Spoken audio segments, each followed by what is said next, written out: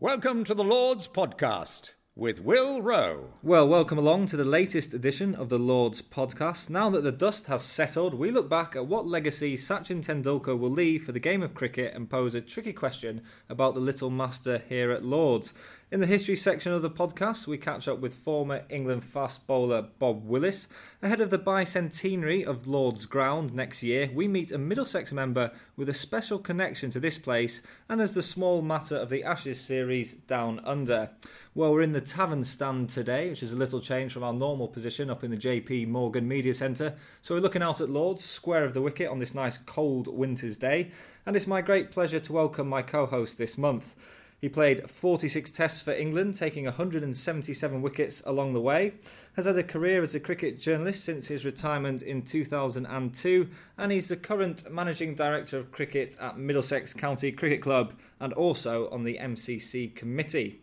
He's very much part of the fabric here at Lord's. Gus Fraser, welcome. Afternoon. How are you doing? I'm not so bad. I've got a bit of a stinking cold, but other than that I'm all right. And a bit heavy-eyed after watching more of the Ashes than I anticipated last night. I watched the first 5 overs, then it's the 10 overs, then it's the first hour, and then you're lying in bed and you keep checking on your phone what the score is type of thing. So it grabs you, doesn't it? You sort of have the best intentions, and before you know it, the alarm's off at 6:45. And there's a lot being made even in this Ashes series, even though it was a couple ago now of the first ball, and everyone talks about Steve Harmison bowling it to Flintoff at second slip. Can you remember the first ball? Was it always such a pressured environment?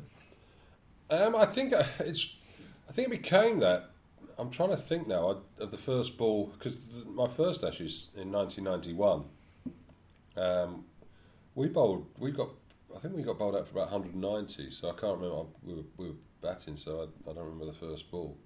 We got bowled out 190, then bowled them out for 150, and then was sort of in a reasonable position and just capitulated on the third morning, and Australia sort of knocked them off quite comfortably. It was sort of quite a famous test match because Alan Lamb, who was the England standing captain, Graham Gooch, had injured himself in the build-up to the test, and he had been invited out by Kerry Packer to a casino on the night of the second night of the game, and I think Kerry Packer used to give his guests a sort of like a $10,000 chip. And you could go in the casino and sort of, I mean, if you had a good evening, you'd certainly earn more in one night than you would do for a complete tour with England. So Lammy was not out overnight, went there and was seen sort of getting back in the hotel about 1:30 in the morning, and only added 4 runs to his overnight score, and we ended up losing by 10 wickets. So it wasn't a great memory. And I also remember I didn't get picked initially for the 94-95 Ashes. I was left out. And I was summoned. I went and played grade cricket in Sydney, and I got sort of in the middle of the week or 3 days before the test. Could you get up to Brisbane quick? Yeah. There's been a couple of injuries. There's an illness. Chicken pox in the camp. Malcolm had chicken pox, and I just remember then sitting down and watching the first over, and Michael Slater cut Philip de Freitas for 4 twice, and almost that was a bit of a sort of a major moment. In the way, oh, here we go again type of thing, and then obviously there's a Harmison to second slip, but equally Strauss was out I think in the first over of the 2010-11 Ashes, but it didn't hold England back then. So yeah, it's a bit, well, it is, I suppose. It's like all these things, you work towards that point, and you want to get it right, and if you don't get it right, I wouldn't say it sets the tone for the rest of the series, but it certainly highlights a nervousness if you don't get it right. Yeah, and upon retiring from the game, you then covered it as a journalist for The Independent from around 2002 to about 2009. How was that shift from being on the field to then suddenly writing about the guys? I suppose that there's always a feeling that you're going to be compromised, isn't there? And the fact that you're going to be too sympathetic towards the players and not really nail them if they've been having a bad time. But I've always felt that I've been pretty objective about things, and I'm not just going to nail people because that's the easy line. I'll criticise people if they've got things wrong and they've messed up, but if they haven't, you try and understand the situation, because it's not always as straightforward. I know a newspaper's like it to be black and white, but there's often most of your life's in the grey zone, isn't it? And that's sort of whether it's darker grey or lighter grey type of thing. And I know that maybe doesn't sell newspapers, light grey and dark grey. It's black and white that sells newspapers. But I don't know. I didn't worry about that, and I think you upset some players over the course of your career because you say things, and maybe at times when you're working to deadlines.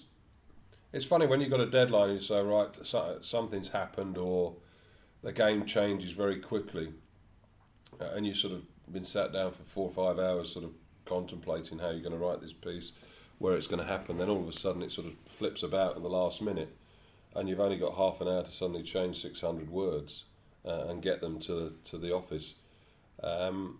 Sometimes they're the best pieces you write because you just bang, you go for it and you write without being too thoughtful, it's what you think, what you've seen, get it down.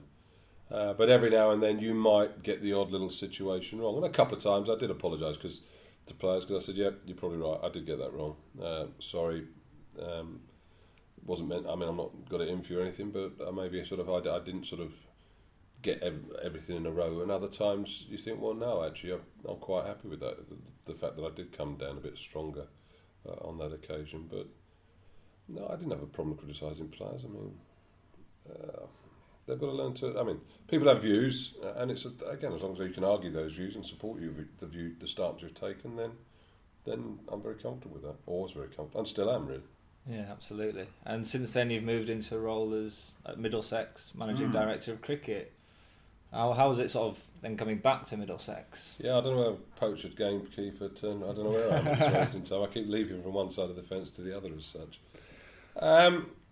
Whilst I suppose your playing career comes to an end, and what are you going to do? And all right, if you're an England captain, you might get a job with Sky, or you've played 100 Test matches. Your sort of things open, and the less you played, I suppose I would say a bit. But the further down the food chain you go, as far as being a sort of a prime candidate for the plum jobs, and the fact that the Independent came along and that was sort of backed up with quite a bit of Test match special work, it was more than I could have hoped for, really. So when that came along, it was a simple decision to retire because it was such a great opportunity and I thoroughly enjoyed it. And then 7 years down the line, I suppose, my son had an illness, which sort of, again, he's very healthy now and everything's okay, but he had a sort of tumour on his brain, and that was just before the 2006-07 actually, so I missed the first test there because it happened in October. Right. And you suddenly start to think about things and the time you spend away from home, and I'd sort of, if you're sort of a selfish so-and-so or you're single and you haven't got sort of any responsibilities back in the UK, then being a journalist is a great occupation because you're just travelling around the world at someone else's expense, following a great game, getting well looked after. But you're suddenly spending like 25-30 weeks of the year in a hotel room, and it sounds very sort of exotic and glamorous, and I'm not knocking it, but it does wear a little bit thin after a while, and you do think, well, actually, I would like to spend some more time at home with my family. Your kids suddenly become teenagers, and you can't buy those years back when they're 22 and you've done what you've done. You say, well, come on, Alex, come on, Beth, and now I'm your best mate, and that's going to have some... Well, no, you weren't. You've missed that. So I wanted to be around at that, and that coincided with the Middlesex job. Creating this position, the managing director of cricket, and they advertised for it, and I applied for it. Fortunately, I've got it. So I've been extremely fortunate, the fact that I've spent 30 years of my working life to date involved in cricket, and it's a pretty good industry to be involved with. There's not many nasty people around in the game. There's a lot of good people, and there's a lot of fun and satisfaction to be gained from working in it. And I'd like to ask you a few questions on that now. It leads nicely into our Twitter questions, which is a new feature on the podcast that we did last month with Mike Gatting, and you're now next in the firing line. So right, following Gat again. Here we go. This one's from James Rowland. Who is the best batsman you ever had to bowl to? Well, I look back at the era that I played, and all right, the English side that I played for didn't have anywhere near the same sort of success as the current side, but I look back, I don't envy the current players or anything like that. It'd be nice to have earned a bit more money, but the lifestyles we had and the way that we played the game, I think was better than them in many ways because we had greater freedom. There wasn't under such spotlight and scrutiny. And also played against some great players. I mean, it was I say Tendulkar's retirement is almost excuse me, the end of an era, really, isn't it? Sort of my era, to be honest. He's the last of the great players that sort of came through when I played against. And there are other, obviously, your Warnes, your McGraths, your Wars, your Healey's, your Inzamans, your Wackars, your Wazims, all the West Indians with Richie Richardson, Ambrose Walsh, etc., etc. So some one Martin Crowe, some really top cricketers that were around, and you feel chuffed to bits that you've actually played against them and been able to pit your wits against some really great cricketers. But of the people that I bowled at, I always put Lara at the top by a little distance. I played against Tendulkar on his first England tour in 1990-91. It was only looking on YouTube actually that I realised, this was a few years ago when I was asked to write an article, that I was the one who scored the 100th run off, his first 100. So I didn't realise that until I suddenly sort of watched it on YouTube and saw him sort of push me through extra cover for 3 runs to bring up his first international 100. So I'd sort of played my role in getting him on his way. But that was the only time I played Test cricket against Tendulkar in 1991, and he was only about 17 at the time, so he was making his way. Obviously watched him a huge amount as a journalist and as a cricket fan, and just loved watching him. I mean, a wonderful player, an all-time great. But Lara was the biggest cricketer that I had the pleasure of playing against. He got 100 here at Lords against Middlesex for Warwickshire one year. Hit John Embry actually. It would have gone over the pavilion, I think. The ball got wrapped in the flag at the top of the flagpole above the Middlesex dressing room. So Albert Trott's record still stood. Yeah, it does. Who was it? Pollard had a good go at it, didn't he, the other year, and sort of hit the lift shaft at the back. But like I say, playing against Lara, he got 375. He got other hundreds along the way, and I think he was someone, if he was batting and you'd sit down and watch it, you wouldn't sort of leave the room because you never knew what was going to happen. A glorious destructive player. If it was his day and he was in the mood, it's very, very difficult to bowl at. And you look at the history of the game, and he's probably played half a dozen of the best, 6 of the best 15 innings that have ever been played. And is it true that there's a Gus Fraser wing in one of Brian Lara's house in the Caribbean? Quite a few of my contemporaries are getting sort of stands named after them around. I mean, you go to Somerset, there's a Andy Caddick Pavilion. You go to Worcester, there's a Graham Hick Pavilion. There's Alex Stewart Gates at the Oval. You've got to do a bit more than I did to get something named after you at Lords. Compton, Edrich, Warner, Allen. But yeah, Lara sort of built a beautiful house with the proceeds that he made from scoring 375 in Trinidad, and he named areas of that house after the bowlers that had bowled at him and allowed him to amass the fortune. So I've got an area of Brian Lara's house named after me. Nothing at any cricket ground, but a little bit somewhere in Trinidad. Absolutely. Next question from Twitter. This is from Tom Cox. What was your biggest highlight of your career, and what was your biggest regret? Highs and lows, really. I thought the biggest regret was never winning the Ashes. Thankfully achieved a lot. I had won one-day tournaments at Lords with Middlesex, won championships with Middlesex, won one-day competitions with Middlesex. So, the last maybe 5 or 6 years of my career were at Middlesex. We sort of tapered off and fell away as a club. But all in all, for 12 or 13 years, we were one of the top sides in the country, and we won things quite regularly. So that was very satisfying. And I say, personally, obviously very proud of what you achieved as an England player. It would be nice to have done a little bit more, but for an injury and some selection issues, I may well have played another 20 tests and got another 75 wickets, and probably that would have been, I'd have said, yeah, that's about where I'm at. So, yeah, I say not winning the Ashes, again, but playing against a great Australian side was a thrill. But not having won that, and obviously seeing the way that players that have won the Ashes are viewed, would have been nice. And highlights, I think, there were individual games. Winning in Barbados which was in 1994, 93-94 winter. I got 8 for in Barbados. Alex Stewart got 100 in each innings. I think it was the first time England had won in Barbados for over 50 years, and it was one of those. Again, I love touring the West Indies because they're small, intimate sort of grounds with a really unbelievable atmosphere, sort of excitable, and it was a sort of start of the England sort of Barmy, not the Barmy Army. Well, it might be the Barmy Army, but England's major support when they were abroad. And I think sort of 15,000 people inside Kensington Oval, and 7,000 or 8,000 of them would have been English, and sort of a full house on the first day when we won that game, and that was special. And beating South Africa as well.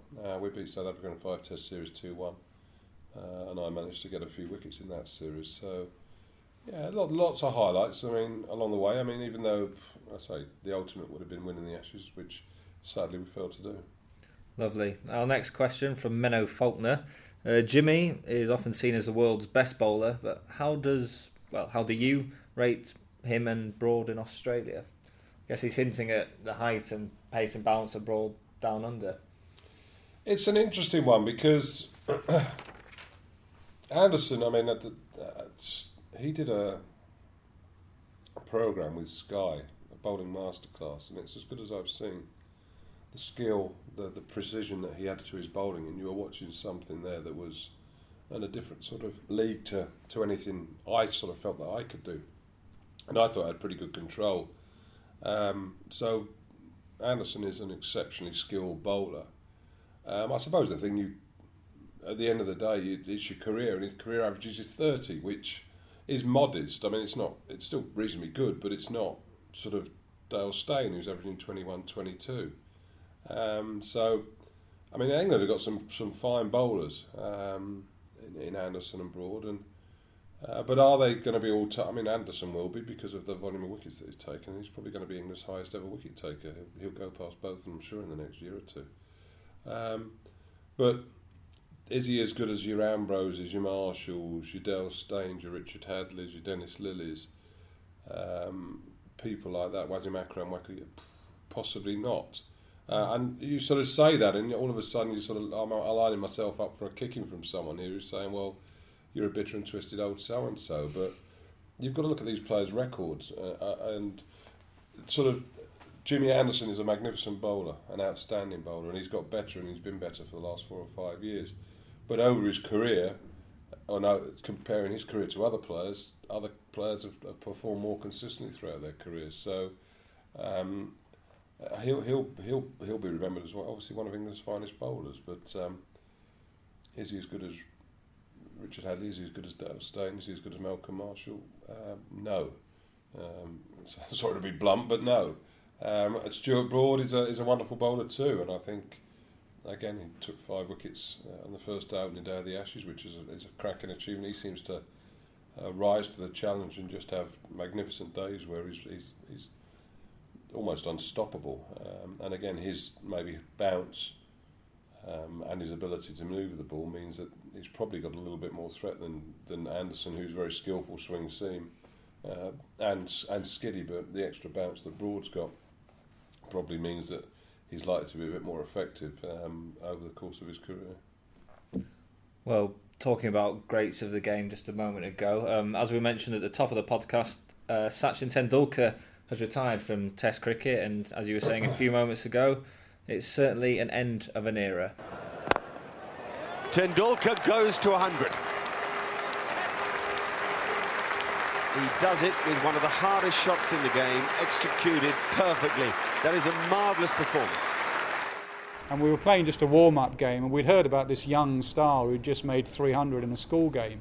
And he came out in those spongy pads that he used to wear, and he just smashed us for about 30 or 40, and we were the England side there, and I thought, crikey, as a young schoolboy, this lad can bat. In recent times, he and Brian Lara have taken the batting honours for outstanding batsmanship at the very highest level.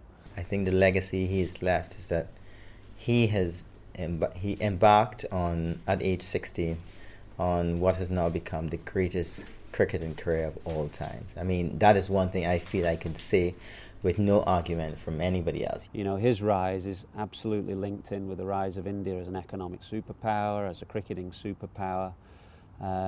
His career has spanned that rise completely. So I think, put him in context, you know, it's a bit bigger than just a great player who's scored runs of his own accord. It's a bit bigger than that. He was the first cricketing superstar. I mean, I think there's so many, a lot of the Indian players have sort of followed in his footsteps recently, but, you know, he was the first guy that had to deal with that incredible attention at all times, as well as, you know, the kind of the pressure of having to perform in different forms of the game. So his legacy is to be able to do all of that, but do it in a kind of humble, gentlemanly fashion, which is what he was so good at.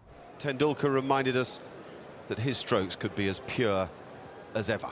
Few familiar voices there for cricket fans discussing Sachin Tendulkar. There's quite a lot in that, Gus, but I mean, I guess the overriding thing is that he was truly one of the greatest batsmen that's ever played. And he'll be looked on as that in 50, 100 years' time, and quite rightly so. Whether anybody goes past him is questionable.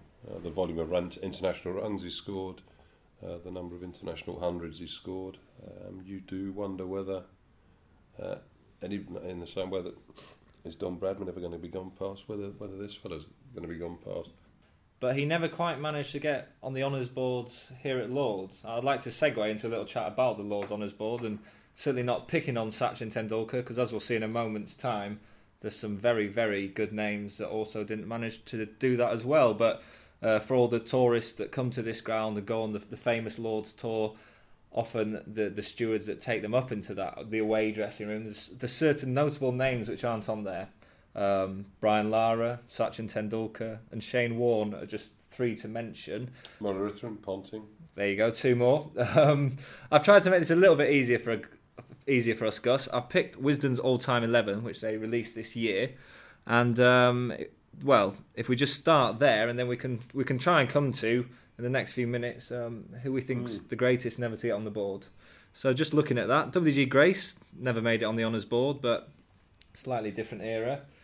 Sachin Tendulkar didn't do it. Wasim Akram, he took 2 4-wicket. His best was 4 for 66 in 1992. Waka Yunis took 5 for in that game, and Shane Warne as well. I mean, just looking through some of these names. That's an interesting one, Wasim, because I hadn't sort of put him in that, but quite rightly, he should be there because he is one of the all-time greats as well as a left-arm seam bowler. Is it chance? I suppose it is chance to begin with. I mean, I was fortunate enough to be up there a couple of times, and playing at home, you've got a better chance, especially now because you're playing 2 tests a year as an England player. When I sort of started, there was still some years there were 2, some years there were 1, but they weren't up. The honours boards weren't up at the start of my career. Then all of a sudden, I can't remember what years they suddenly appeared on the wall in the dressing rooms. And again, there's a bit of disagreement about where the honours board should be. I mean, there are a lot of MCC members who think that the honours board should actually be up somewhere in the pavilion so that the public can see, or the members can see. But I think that they're right where they are. It's a private thing. It's a players' thing. They should be up in the dressing room because that's where, and they are extremely inspirational. And I suppose every player does come here hoping that they will get on those boards, and that you miss as a tourist every 4 years, so you might be lucky and you might get 3 chances in 8 years. You might only get 1 chance in 7 years, depending on when your career how your career sort of unfolds. But the longer it goes, the bigger the pressure, and you could see it.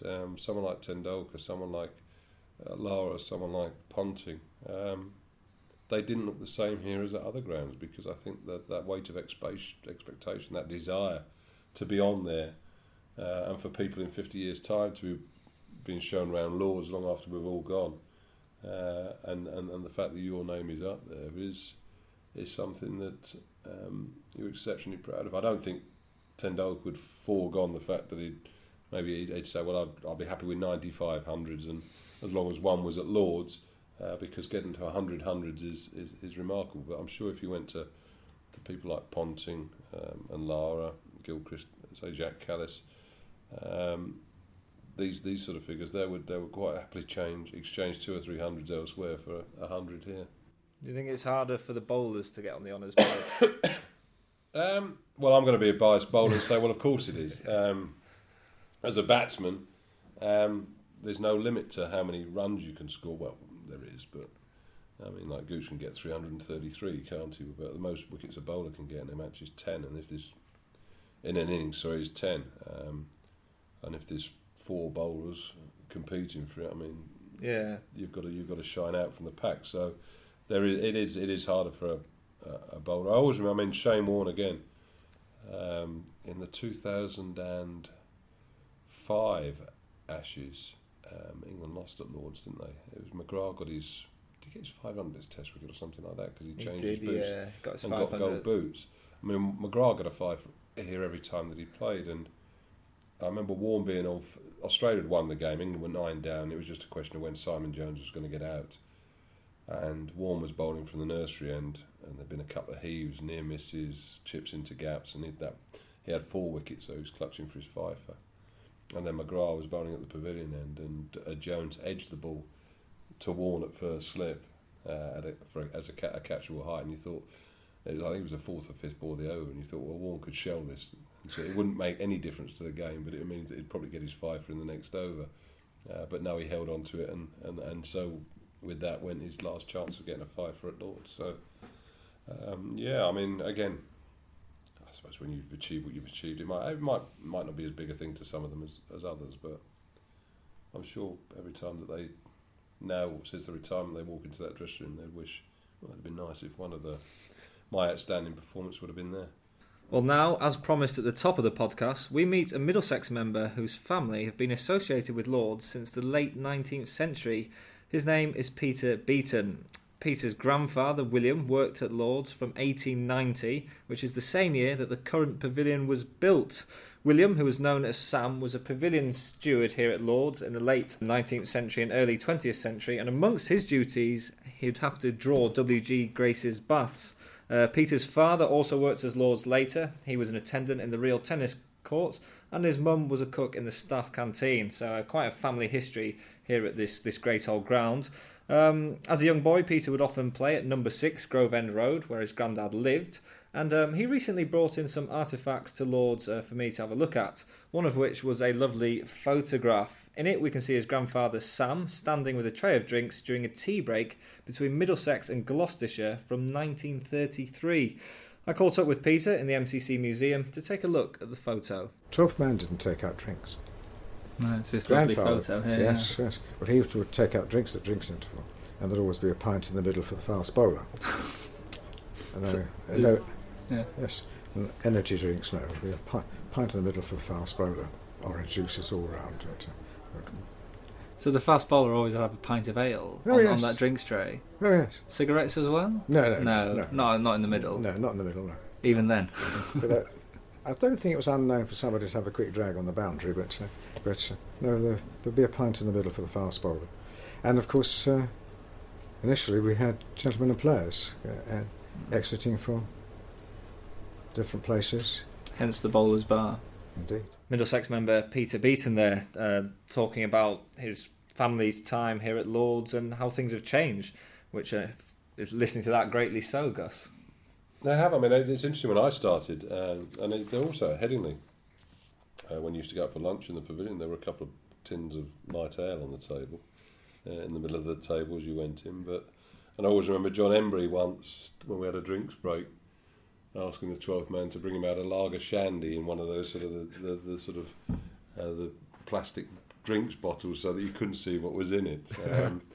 But now to sort of think that you're going to get alcohol out in the field or during the day's play now is quite rightly something that you don't contemplate. But again, you sort of look back in the gentlemen's and players, and that's part of the beauty of this ground, isn't it? I mean, I suppose it's the same everywhere, but a lot of other grounds, pavilions have been knocked down, and therefore with that, the different things, and whilst internally Lords has changed from where it was maybe 60, 70 years ago, but say the 2 gates, the gentlemen that come out the main pavilion entrance that the players come out now, the players used to come out from the entrance sort of between the pavilion and the Warner stand, and the bowler's bar, named because that was where the players changed, and players tended to be bowlers, batsmen tended to be gentlemen.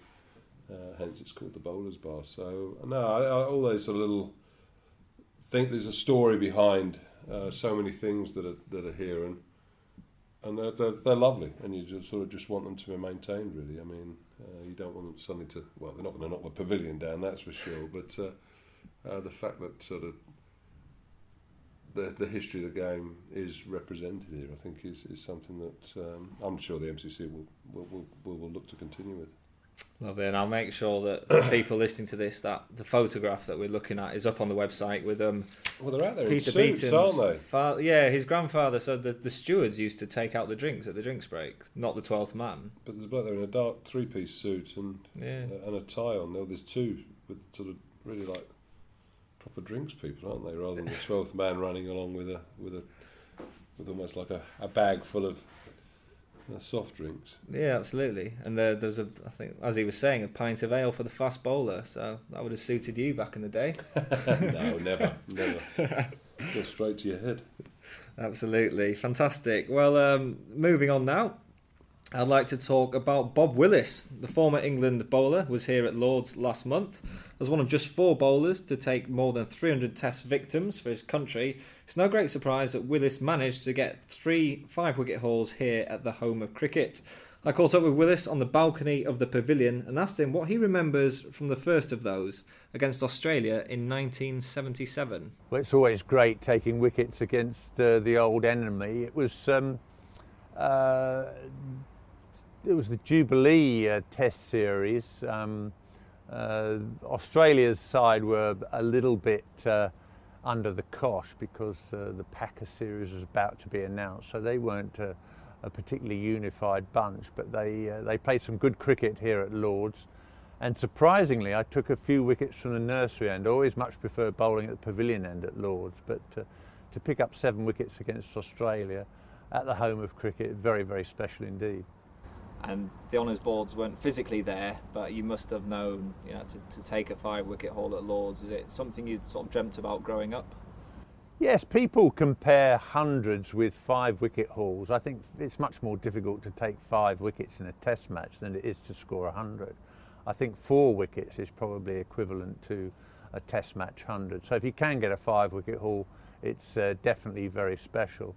And Michael Hunt here and dear old Jim Fairbrother before him make pretty flat batting pitches at Lord's.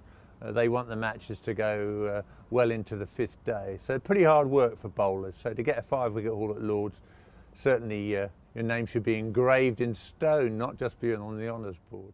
A forthright Willis there on getting his name up on the honours board. I guess in the bowlers union, you probably agree with him.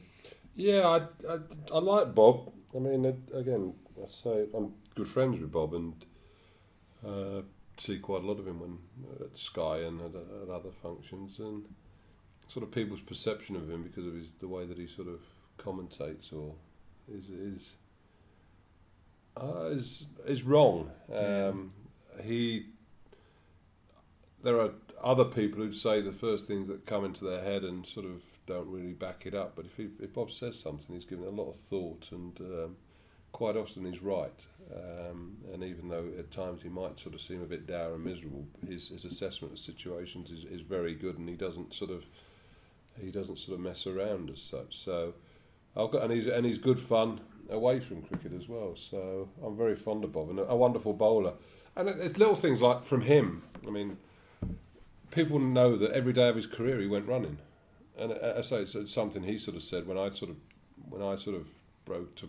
When I was talking to him, when I sort of started to break into the English side and met him, he used to go running every day if he was sort of religiously. I mean, if he bowled, then he wouldn't go for a run, but obviously on any other day he'd go for a run, and it's something that I adopted. So if we had a batting day at Middlesex, I'd do 10 laps of the ground at the end of a day's play, sort of 35-40 minute run, because getting on your feet, getting your legs used to it and stuff like that. So although he sort of looked a bit away with the fairies, and you always sort of remember him rushing off the field at Headingley, don't you? Almost like in a trance, sort of having taken 8 for there.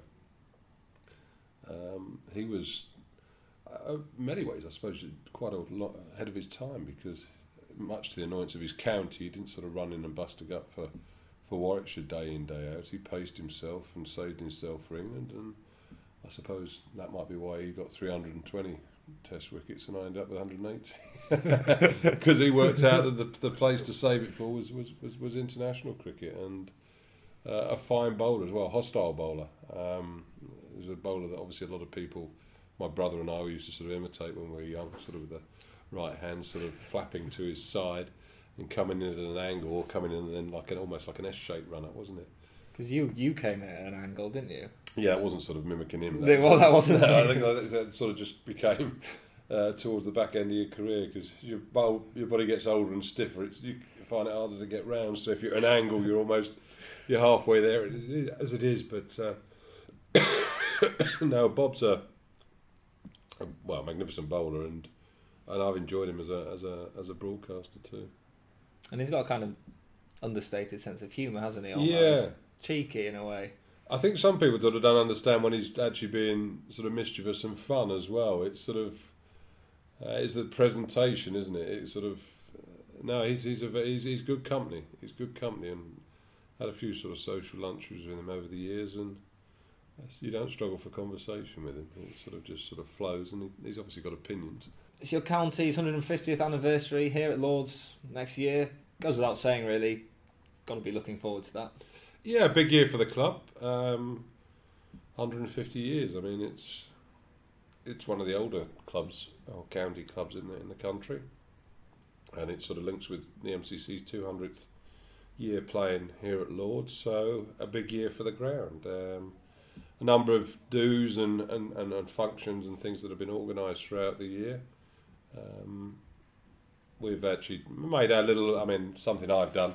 In my position, we're going back to the old cable knit sweaters. I mean, the modern sweaters now are sort of the ones, sort of almost like those sheen material ones with your name and your number on the back, and a bit like football shirts, aren't they, rather than cricket jumpers. So, as a sort of for the 150th year, we're going to go back to the old cable knit cricket sweaters, which I prefer. Yeah. So you bring in those the cream ones. Yeah, they kind of the sort of the old fashioned. The old fashioned ones. So is that just for a year, or is that going to be? We'll see. Are you going to try and sneak it in for good? I don't know. I prefer them. I prefer the look, and I can understand why people want the other things, because it has got it's easier to identify players from the boundary.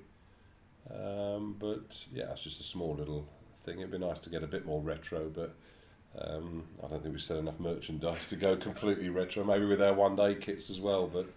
Yeah, we'll leave it as it is. But no, it'd be nice, and again, it'd be nice for us to have a good year with that. And by that, I don't mean sort of all of a sudden you start setting targets about we're going to win this, we're going to do that. But as a club, our goal is to be up there competing every year, and in 4-day cricket and in white ball cricket, and hopefully we can improve on last year and push that a little bit harder. And who knows what can happen if you're up there. Competing in the last month of the season. And you're looking forward to Christmas then? Yes. I don't know where the winter goes. You sort of sit down at the end of September absolutely stuffed from a sort of emotionally and sort of exhausting period, and you think, nice to get a few weeks off, but all of a sudden it's December, it's Christmas, and once you get to Christmas, you come back from the Christmas break, bang, it's only 2 months, and one of the months is February. So it just seems to fly by the winters, but I haven't got a great deal planned.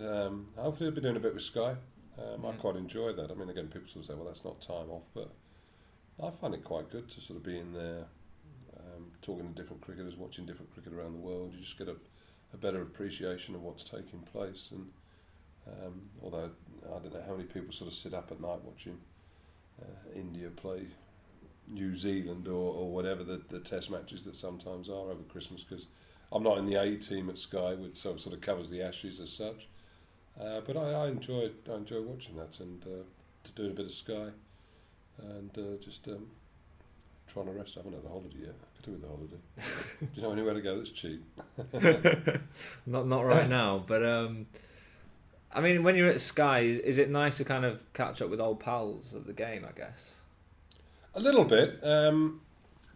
It's interesting because when I became a journalist, you almost sort of thought, well, you spend a lot of time with former teammates like Nasser or Mike Atherton or Ian Botham or David Gowan, people that you played with. But you don't, because as a written journalist, it's a different lifestyle to a commentator. A commentator sort of, obviously, is there working during the hours of play, whereas a journalist, your work almost starts when the play finishes, and by the time you go out for your evening meal, they've already eaten or done what they want to do. So you didn't actually catch up with them as much as possible. But yeah, I did. Now you sort of spend some time with Mark Butcher, Rob Key, Dominic Cork, Ramps, people like that. Well, obviously I see Ramps because he's at Lords, but a number of other, Robert Croft, sort of blokes that you played a bit of cricket with and get on well with. And I say you just sit there like a couple of mates sort of chatting throughout the night, being silly so-and-sos, watching some cricket, and then if there's a bit of rain or during the lunch and tea intervals, we sort of jump into action and obviously try and describe what's taking place. So it's not too arduous, but no, it is a good time to sort of catch up and I suppose to think cricket in a sort of outside the Middlesex bubble, which you sort of tend to get into. And I think it's important you sort of try and see a bigger picture than just what's taking place in Middlesex's case, within the four walls of this ground here. Absolutely. Do you ever get sort of stuck in a it was different in my day mindset, or just try and take yourself out of that, as it were? Do you have to do? I mean, you've obviously trained as a journalist to do that quite well. Do you find maybe pundits naturally slip into that without almost knowing it? It's a difficult one, because whilst you don't want to sort of, and it sounds like I would be like a Fred Truman type figure, though I don't know what's going off out there, didn't happen in my day type of thing. And I realise that the game moves forward, and the changes that are made, they're not, most of them are for the good. The greater attention to detail, I think it can go slightly over the top.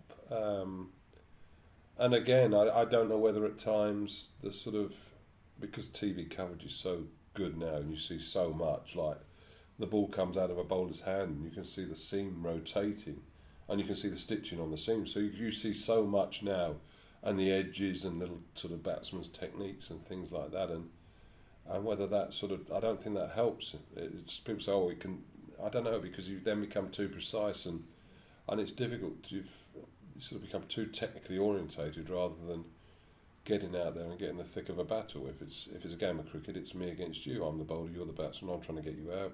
I want to spend as little time as I can out there, and you're keeping me out here. So I want to see the back of you. And it's getting in that battle that's important. And obviously, you need to sort of trust your technique behind. So sometimes maybe, and you sound a bit old-fashioned, but sort of, because there's so much around and technology things that you use, you forget about the basics, really, which again is hitting a good, as a bowler, it's hitting a good length hard, sort of just and doing that time and time again without getting too funky. And batsmen watch the ball hit the ball type of thing. I mean, I know it sounds simple, but you're sort of so worried about your pick up, your stance, your feet movements, your press, or whatever you want to call it, where your head's positioned. I mean, at times you've just got to get out there and get in the battle. And so you sound a bit old-fashioned at that. So I think what I try and combine it's old dressed up as new, really. You want old-fashioned principles, because the hard work, pride in the team that you represent, taking a long-term view on things, and not just wanting to make a quick buck as such, but wanting to really be someone who in 30, 40 years' time is looked back on as a top player. And doing well in games that count. I mean, I'm still a traditionalist in the way that Test cricket, first class cricket, I think, are the two most important forms of the game, and they will tell you how good a player is throughout his career. But that doesn't mean there's not a place for the other forms of the game. But when people sort of say, "No, well, this in 2020 and the white ball game gets a bit sort of, it all gets blown out of proportion." So you're trying to sort of stay true to the game, really, and do what's right for the game, in the way that you do things, and the way that you prepare the Middlesex team, and the things that you want it to achieve, really. Well, I hope you have a good year next year with Middlesex and with MCC as well. So thank you very much for coming on the Lords podcast. Pleasure, no trouble at all. Lovely. Well, many thanks for tuning in. We'll be back next month, which will be in January of 2014, with more cricketing stories from Lords. So remember to follow us on Twitter. We're at Home of Cricket. Be our friend on Facebook. And for all the latest news from Lords, just go to lords.org. See you soon.